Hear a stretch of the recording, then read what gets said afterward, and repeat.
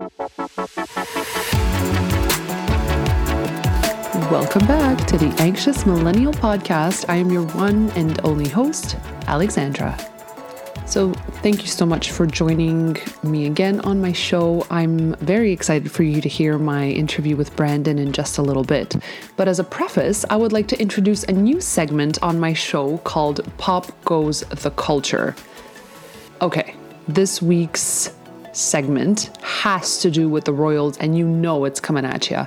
So this is coming off of Piers Morgan quitting or being fired. We're still not sure about that. Tabloids are left and right, but my goodness, that Oprah interview.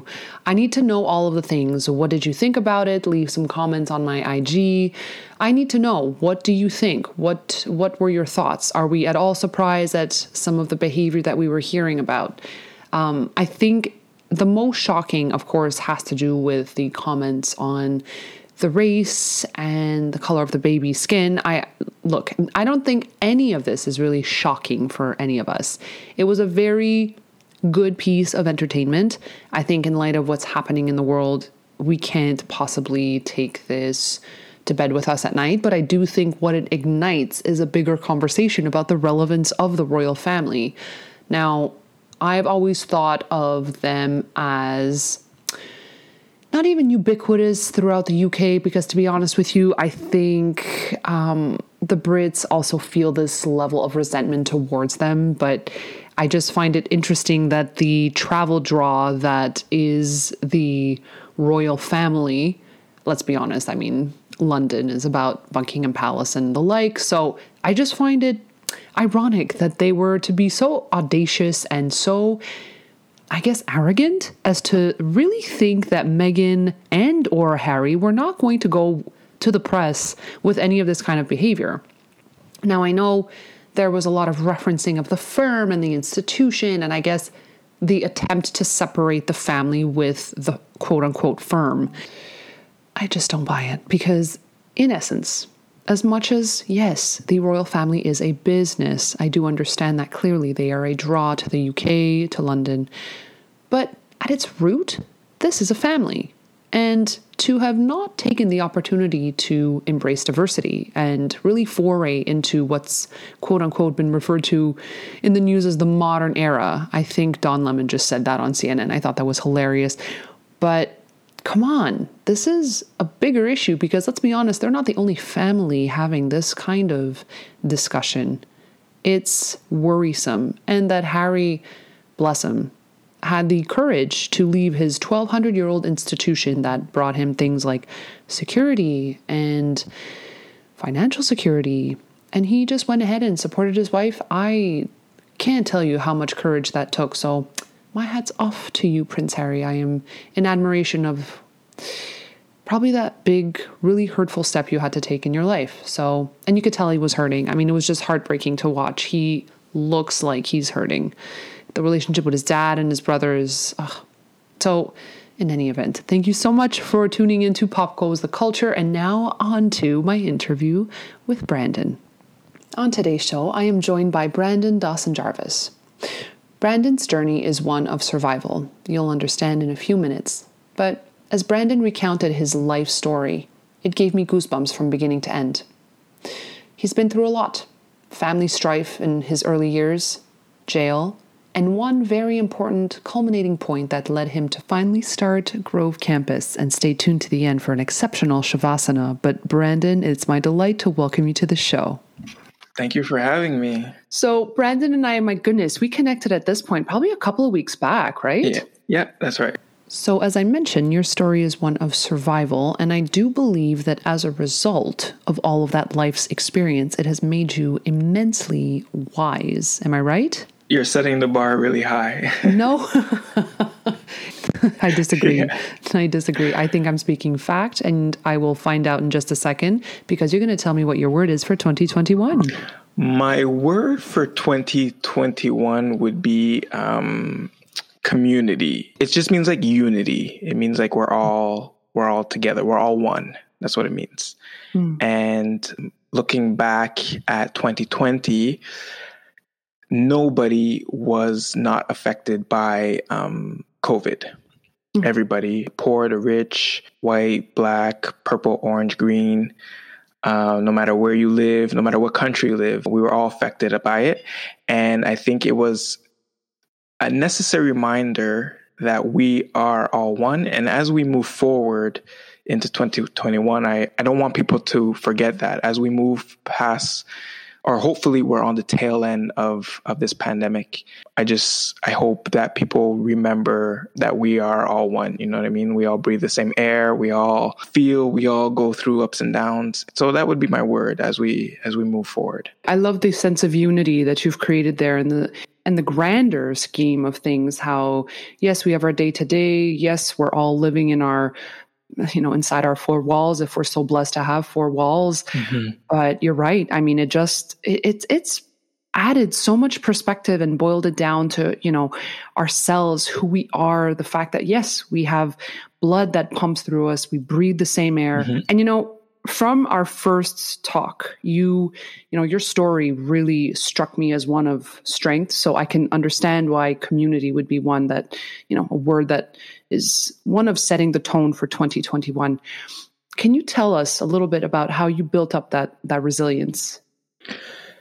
Yeah. So I would say that the resilience really came to me at a fairly young age. I would say about 7, 8 years old, around that time in my life. So I grew up in a very, very, I would say, hostile environment, very toxic household. The relationship between my parents was very toxic. That's the word that I would use to describe that relationship. They were young. My parents were young at the time. And both of them carried their fair share of trauma. And I guess not really knowing how to cope, not having the tools, they kind of passed it back and forth onto each other and then ultimately onto myself and my sister. And so we struggled with making ends meet financially. There was a lot of arguing. My father had a lot of issues with the justice system. So sometimes he was just not around. And a lot of the things that I had to face growing up in terms of like physical violence, emotional abuse, all that stuff really kind of shaped who I was at the time. And it wasn't a good shaping. But I just felt like I really adopted like the victim card here. A lot of thoughts like, why me? Why is this happening to me? These people say that they love me and they're doing this and they're treating me this way and they're acting like this. And then even it would go to the extent of one time I had a perceptual encounter with death, I would say. It wasn't like a real face-to-face encounter, like let's say, for example, a car crash where like you can say like, okay, well, that was close. You know what I mean? Like in my mind, I thought that I could die because what happened, I should say, was when I was younger, every time I get in trouble at school, I would come home and my parents, they were physically abusive. And my mom was always around to stop my dad. But the one time I got in a lot of trouble and I could just hear her on the phone say like, okay, I'm not going to stop you. I'm not even going to be in the room while this is happening. And I'm overhearing this and I'm thinking to my mind, like I embark on this train of thought, like, okay, well, if she's not in the room to stop him, then nobody's going to stop him. And if he doesn't stop, then he can very well take my life.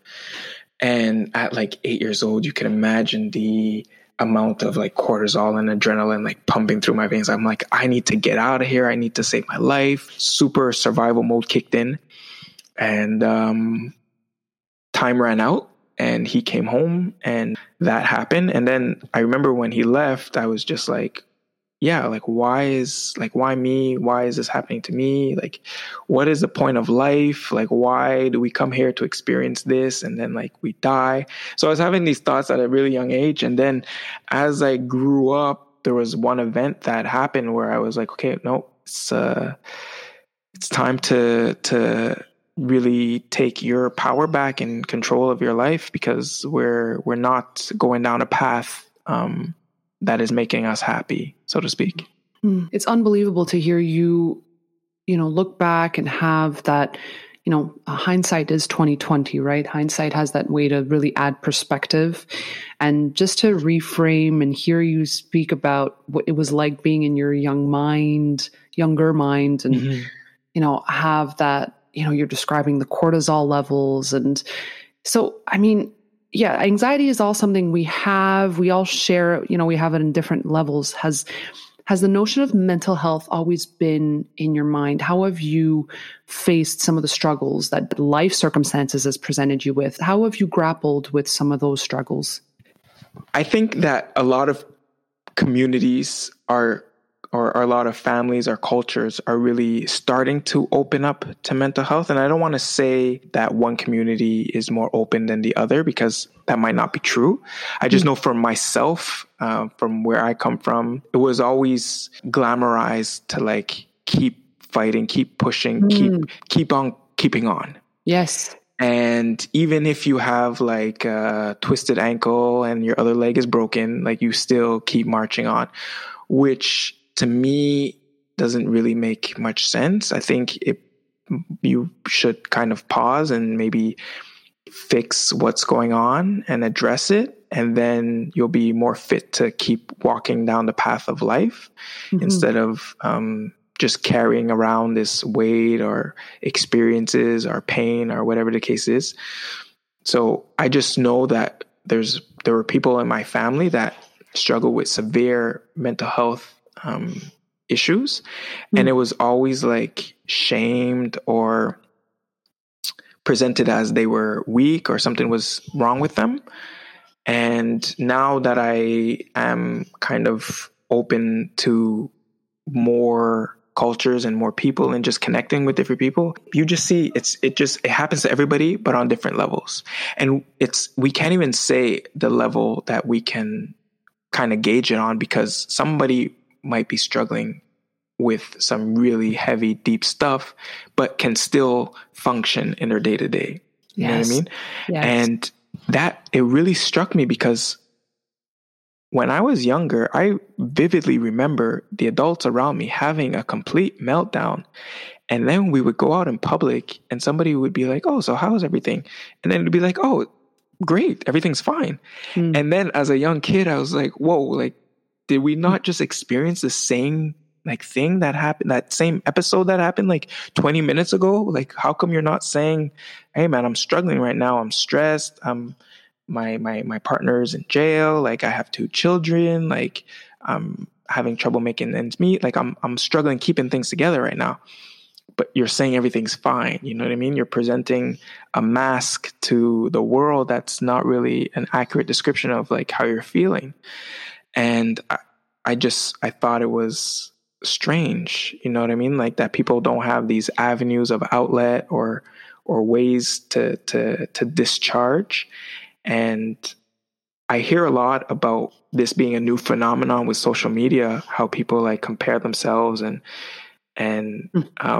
just want to show that they're living like their best life and stuff like that, but like not really what's happening behind the scenes. And that's, to me, it's not a new phenomenon. I think people have been doing that for generations now, far before Facebook was ever created. I mean, just the illusions that I think are so damaging that it projects onto our society is I mean, that's a whole topic in and of itself.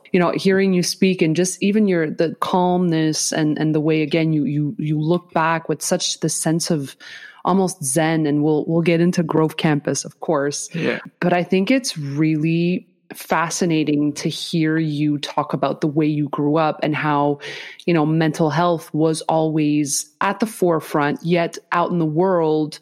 And I've experienced that where, you leave the premise of your household and, how are you doing? "Oh, I'm okay. I'm good." The need even just to answer that is so, I think it's still prevalent today. I think we still answer that. Yeah. Right. Even when we're not feeling okay.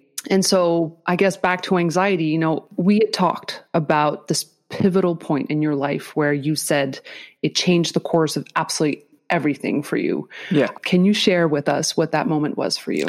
Yeah. So, like I said, growing up, many things happen and really shape the way or my perception of the world and my identity and stuff like that, what I believe. And though like that combination of everything, my beliefs, my perception, all that, it was getting me into a lot of trouble. It was putting my life at risk, so much so to the point where I had a really unhealthy relationship, not only with myself, but like with money as well. Growing up, I thought that money was the cause of all my problems. So my parents would be happy if we had more money. Dad would be home if we had more money. I wouldn't have to worry about making ends meet. I wouldn't have to worry about food. I wouldn't have to worry about anything. Like we would never be in lack if we had more money. And so it started off real slow with like stealing things to make ends meet, and then graduated really fast into just stealing more things just to have pocket money or whatever I needed to, or whatever I told myself I needed to survive. But I knew it wasn't a sustainable way to live. So then I always had in my mind that I'm going to go to school, I'm going to get a job, and then I would hit my happiness jackpot.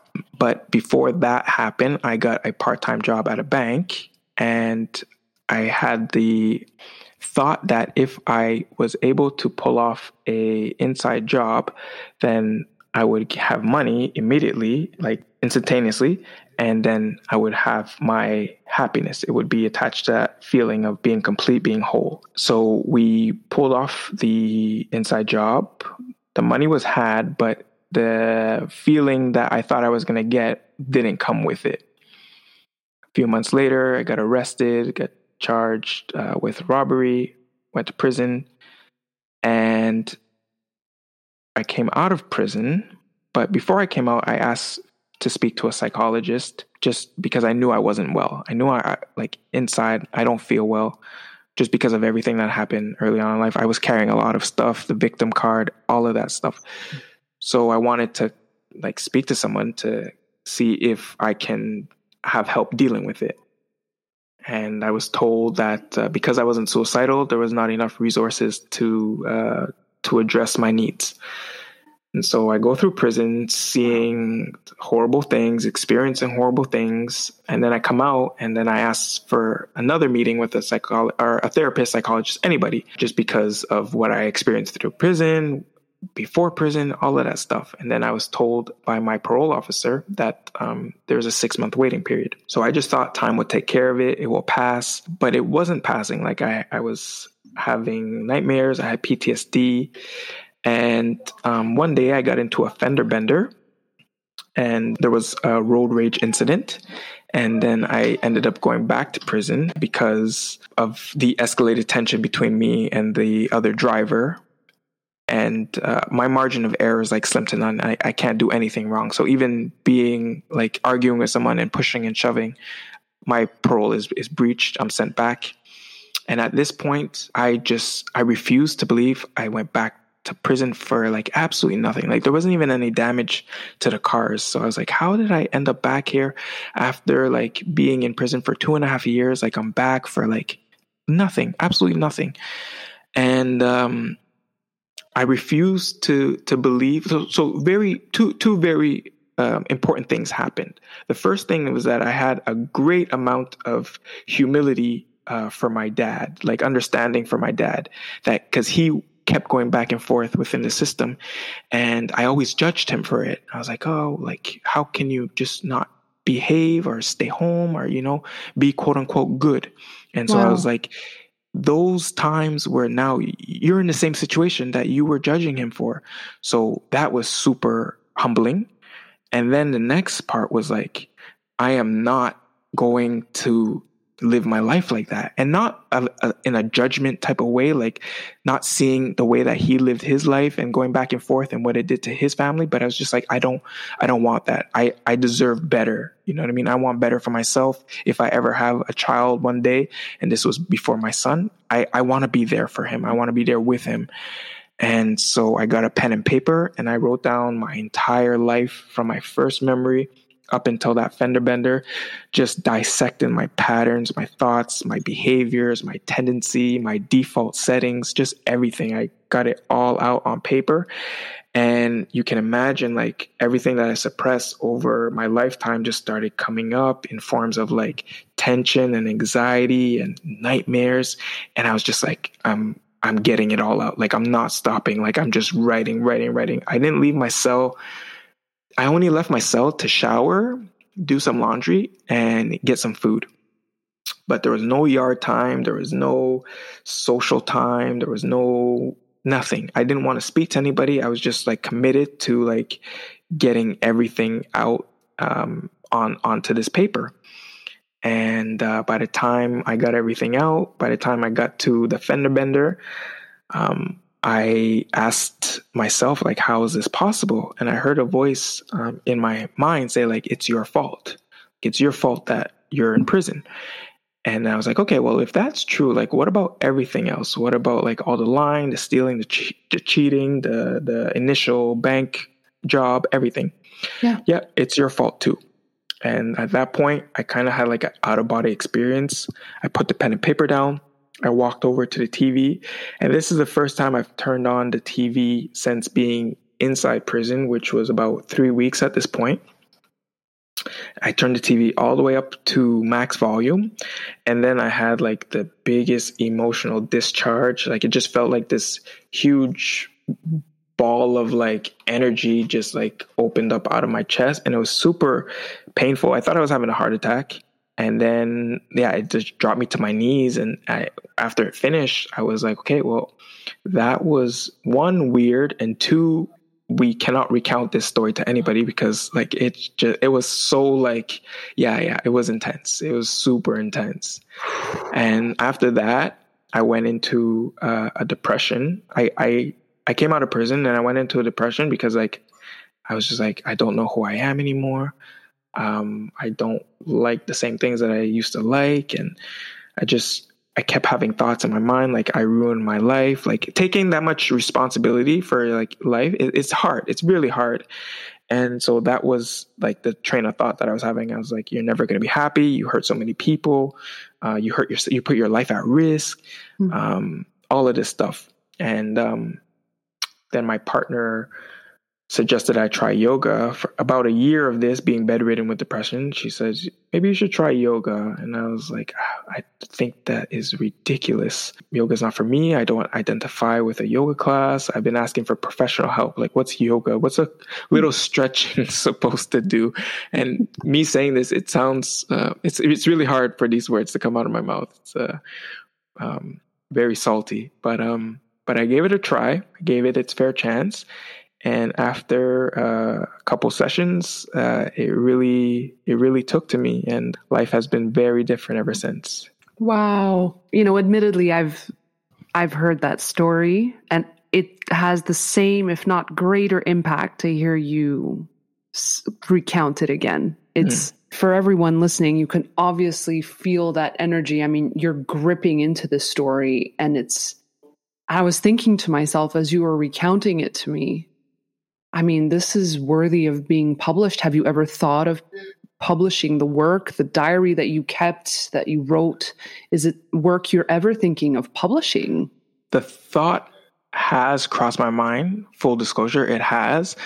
I think if the opportunity presents itself, I would definitely, or if I get to that point in my life where I want to just put everything out into like a book or something of that sort, then yeah, it's something at the back of my mind. It's something at the back of my mind. There's been a few people that have mentioned that I should write, or I should try to get like some sort of like motion picture going or something of that nature. But yeah, it's a seed that's been planted. First of all, thank you again for sharing and being so vulnerable. That story is never going to stop, resonating in my chest. So thank you for sharing it. My pleasure. Thank you for listening. Oh, goodness. I heard Jane Fonda speak yesterday. I don't know if you happened to catch the Golden Globes. She's an incredible activist, and she stated something in her acceptance speech of, I think it was the Cecil B. DeMille Recognition Award that she got for her art. And so, she said about narratives and how they allow us to really lean into empathy in ways that take us out of our day to day.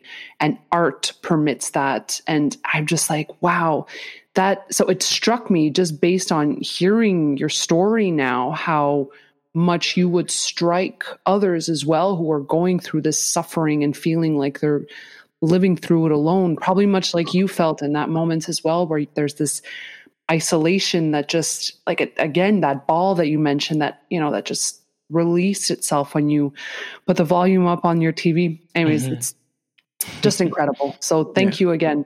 And we'll talk about yoga, but please, can you tell us about Grove Campus? Yeah. So after I went through that yoga session, I immediately went home and started meditating. And so I really switched around all of the thoughts that were really limiting to me, even if they were true. So a lot of thoughts were not true, absolutely not true. They were just false. Example, I'll never be happy again. Not true. But the ones that were true, we adjusted and we did whatever we could to kind of get out of feeling shame or guilt. And so the fact that I put my life at risk, true. But can we make any adjustments so that the future doesn't repeat it, or the past doesn't repeat itself? I heard a lot of people, okay, true, let's call a bunch of people and apologize. So a lot of cleaning out the attic was going on, like a big, huge spring cleaning of my mind. And then it was adopting a new sense of self. So like I did a bunch of research to see a bunch of people throughout history that were inspiring to me. And I was like, okay, like I want to be more like that person. Because I didn't know who I was anymore, if that makes any sense.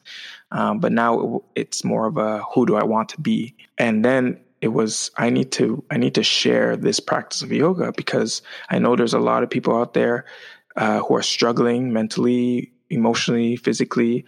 And I don't have any shame around my story anymore, or what I did or what I've been through, because I know that a lot of people go through whatever it is they go through. It might have different textures or flavors, but essentially we all go through something, you know what I mean?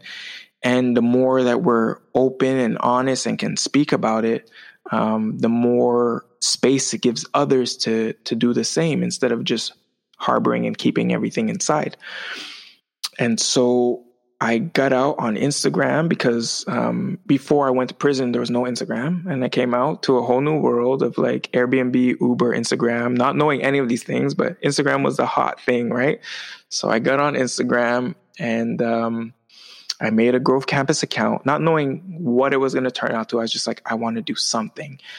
And I started sharing a little bit about what yoga had done for me.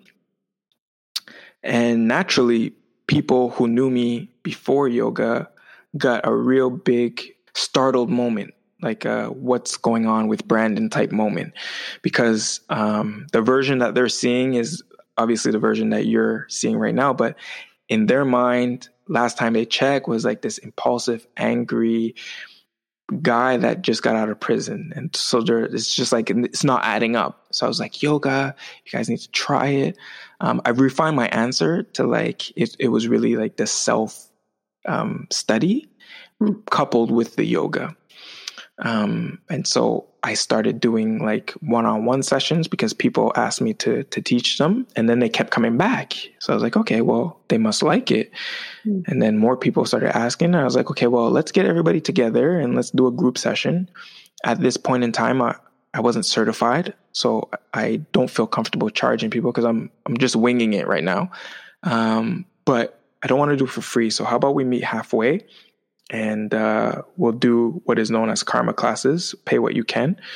And we'll use that to support different community initiatives.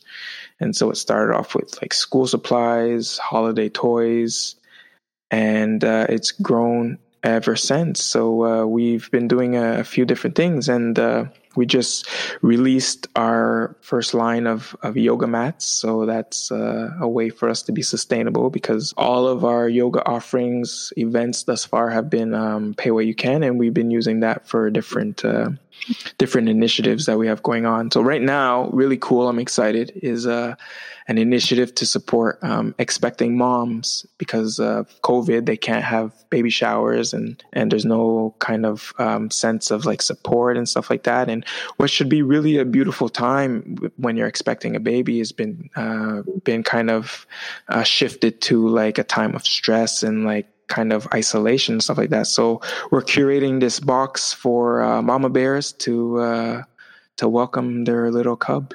Oh, that's so wonderful and creative. Yeah. Happy about it. Yeah. I mean, I was even hearing you say, you know, a self-study, that's what came out of you for yoga. Mm-hmm. I mean, what is it about yoga? Is it the mix of meditation? Is it the movement? Is it the breathing? What is it? So I think, well, the breathing is definitely key, but I think it's really the ability to be with yourself. For myself, it was very hard to be alone, be with myself. I had trouble, like, even reading before, just because like my mind was so like, it was racing a lot. It was hard for me to concentrate. My thoughts were very heavy. And like I always found myself really dependent on other people, even if it was just for company. And now you're thrown into this, I'm going to call it an art form. You're thrown into this activity, this art form where it's just you. It's just you. There's nobody to depend on. There's nobody to blame. There's nobody to, it's just you by yourself. And it's, how are you with yourself when you're by yourself? How's that voice in your head? Is it angry? Is it putting you down, or is it nurturing? Is it picking you up? And that's the difference, because before the voice in my head was very, like I said, angry, impulsive, and it wasn't healthy. We didn't have a healthy relationship. And I know I'm speaking in the third person, and it sounds weird, but it's just, that's what makes sense to me. And now it's more of an encouraging voice. It's like, yeah, you can do it. Like when I wake up in the morning, it's like, yeah, it's a new day. Let's see like what we can do today, what we can learn today, how we can improve for the next year, 5 years, 10 years, whatever it is. What seeds can we plant right now? When you're doing the actual movement of the yoga postures, it can be very, not painful, but you're moving through discomfort. Right. It's not comfortable. Right. If you ever experience pain, maybe you're going too hard, too fast, but definitely you're moving through discomfort, and the breathing helps you. Right. Because when you apply that to life and something becomes uncomfortable, whether it's a conversation, whether it's a traffic jam, whether it's you asking your boss for a raise, your breath will change, you know what I mean? And that has a whole communication with your nervous system, and then your body will react. And it's like, okay, this is stressful. How can I relax? How can I breathe? How can I release tension in my body? And it's really that ability to take what you've learned on the mat about yourself and then apply it to your everyday life. And that's what yoga has done for me. And that's what I try to preach in my practices, because if you don't bring what you learn off the mat, all you did was move. All you did was move and breathe. And you can do that with swimming. You can do that with doing your dishes. You can do that with any kind of, you can go out for a run, you know what I mean? But it's really, the yoga to me is the ability to adopt and integrate everything that you've learned. It really is a holistic practice. So learning to bring what you've learned off the mat. Yeah. Brilliant. Tell us where everybody can, because just listening to you, I want to like break out my mat right now. I mean, you just soothe and ground me. Where can we all follow you? Yeah, so you can follow on Facebook and Instagram at Grove Campus. You could check out our website for all of our offerings, or if you want to shop any of our products at grovecampus.com. For me personally, you can follow on Instagram at Brandon Dawson Jarvis. Brandon, I was wondering if we can cap off our wonderful interview. Can you bring us through maybe a 60-second, 1-minute Shavasana, or bring us through sort of a closing meditation? What are your thoughts? Yeah, I could definitely. do a quick meditation. Okay, so let's get right into it. So I'm gonna invite you to find a comfortable position. So if you're seated, perhaps come onto the edge of your seat. You can let the soles of your feet connect to the ground. Decide where and how you want to place your hands. If you haven't already, perhaps you want to soften your gaze or completely close the eyes. If you're lying down, just find a comfortable resting position here. And just connect to your breath. Just start simply by inhaling and follow that inhale all the way down into your lungs. Allow your lungs to expand. Allow the belly to expand. Rib cage, following that inhale all the way up to the chest. And slowly exhale. Allow the body to soften here. And doing that a couple more rounds, just like so. Noticing how you have to let go of any resistance in order to expand the body. Allowing the breath to flow naturally here. And then enjoying the softening and relaxing on the exhale.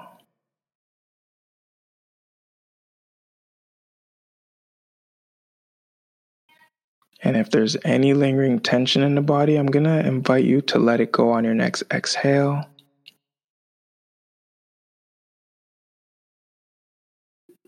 Exploring your heart center now. I'm going to invite you to soften any walls that you've created. Maybe send breath there.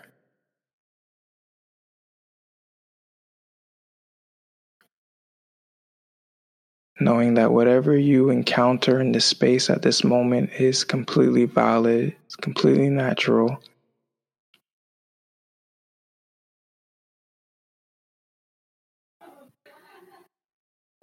Just remember to always be compassionate to yourself, to whatever you experience. And finally, we're going to explore our thoughts. Noticing the quality of thoughts.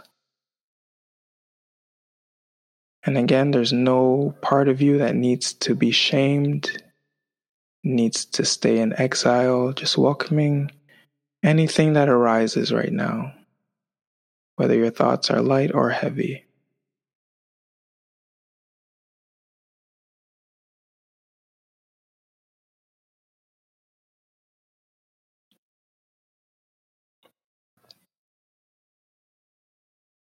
And if there's an intention that you want to set in order to guide your thoughts, give them a North Star.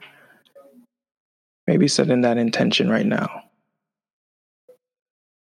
What feeling would I like to cultivate for the rest of my day that I could bring in for tomorrow and the rest of my week, maybe even the month?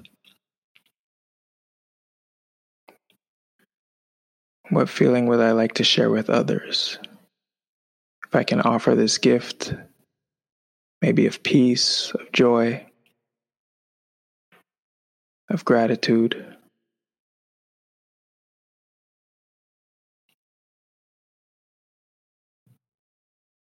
And we're going to slowly shift out of our meditation. And in order to do so, I'm going to invite you to slowly blink your eyes open, take in the space around you. Welcome back. Hello. Thank you so much. Namaste. My pleasure. Namaste. Everyone, that is the magic that is Brandon. I hope you enjoyed this gift. Thank you for being on today's show. You're too kind. Thank you for having me. I really appreciate it. A special thanks to my guest, Brandon, for being such a trooper. He did that with no preparation at all. Let me remind you, that was completely impromptu. So, Brandon, you have a gift. Thank you for blessing us with that moment of breath and groundedness. To you all, thank you once again for joining me on the Anxious Millennial podcast. Have a great week ahead, and I'll talk to you soon. Bye.